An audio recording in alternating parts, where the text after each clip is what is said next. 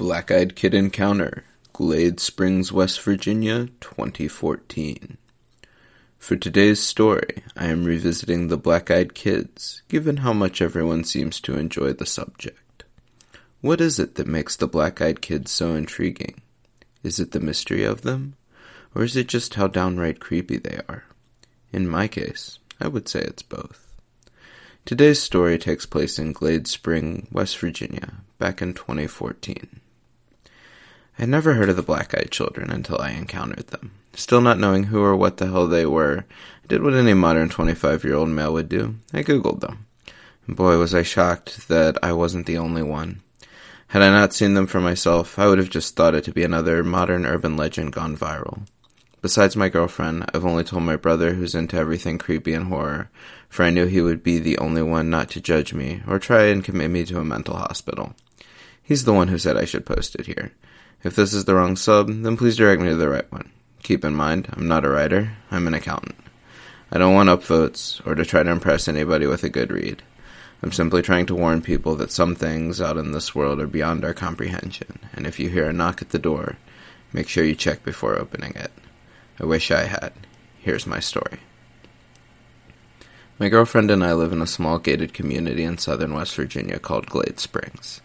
The community has about 150 houses, a country club, and a steakhouse and bar called Bunkers. Now anyone can come through the gate during the business hours of Bunkers, but after they close, the front security gate stops all traffic and makes sure you're a resident, and if you're a visitor, they call the house that you're going to verify that you are actually expecting them.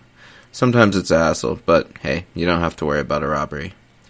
So imagine my surprise when my doorbell chimed at 3 a.m. I was jarred awake, and wasn't sure if it wasn't just a dream, considering I had just went to bed shortly before and was probably just going into REM sleep.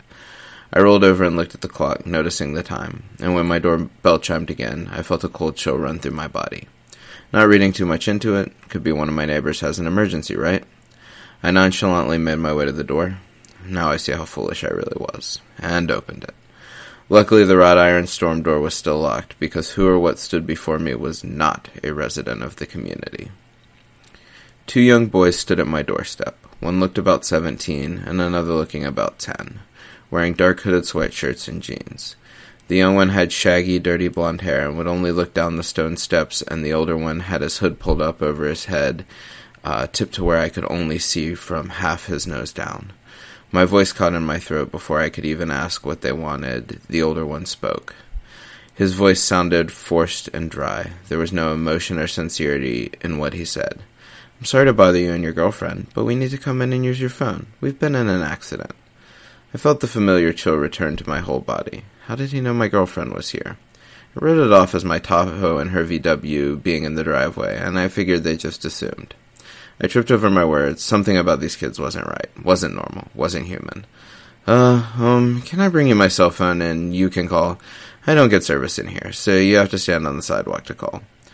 I finally said nervously. Of course, I was lying through my clenched teeth. I did not want these kids in my house. "Well, my brother really needs to use your bathroom, Kane. We have to come in," the older one said. That's when I went into complete panic. He knew my name. I'm sorry, are you from here? How did you know my name?" The words practically shook out of my mouth. That's when he became slightly hostile and demanded to be let inside, and I told them I was sorry, but I couldn't help them, and just as I was about to close the main door is when it happened. Both of them snapped their heads upwards and looked me straight in the eyes. Black. No iris, no pupil, no retina, just pure, deep black. I was paralyzed with fear. For a second I thought those kids were just playing a really cruel joke and had snuck into the community somehow and bought some of those freaky supernatural demon sclera contacts. That was until I heard ringing. It was like the ringing sound you hear when you've had a hearing test done, that digital high-pitched shrill ringing. And then the flashback started. I was suddenly a toddler again at my grandparents' house, sitting under the chestnut tree with my mother, picking up the nuts and putting them in a large metal soup kettle. It was a crisp fall day. It's one of my earliest and dearest memories. I was about 3 and even have a picture, and one I hold very near to my heart.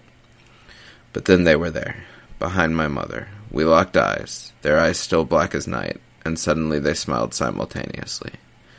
That's when everything went black.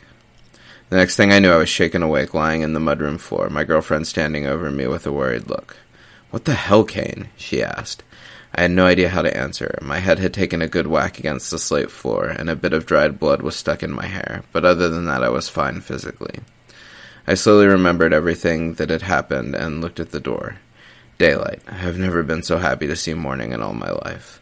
I told my girlfriend everything that had happened, and honestly I think she thought I had brain damage from hitting the floor, but she insisted she believed me. And then we Googled it, and I believe that's when she really started to believe me. I don't know who or what they are, or where they come from, but they are not of this world. I know that for a fact. For some reason I had a lingering thought. I'm still not sure if they put it in my head or not, that they wanted me to know that even my memories aren't safe. They are very strong, and seem to be growing in numbers. For some reason, they seem not to be able to hurt you physically unless you invite them in, which I don't know since either no one has ever let them or the ones that have aren't around to tell their story anymore. But they can get in your mind. Since that night, I feel as though I'm being watched. I see them out of the corner of my eye occasionally. I'll look at my girlfriend while we're at the movies or diner, and her eyes will be solid black for a split second. And worst of all, they took one of my most precious and often most reminiscent memories and turned it into something sinister, something that's now a constant reminder of the black-eyed children. Wow. Another crazy black-eyed kid encounter. I'll try to keep an eye out for more like this in the future. If anyone has had or knows someone who's had an encounter, please send it to us at webmaster@spookyappalachia.com.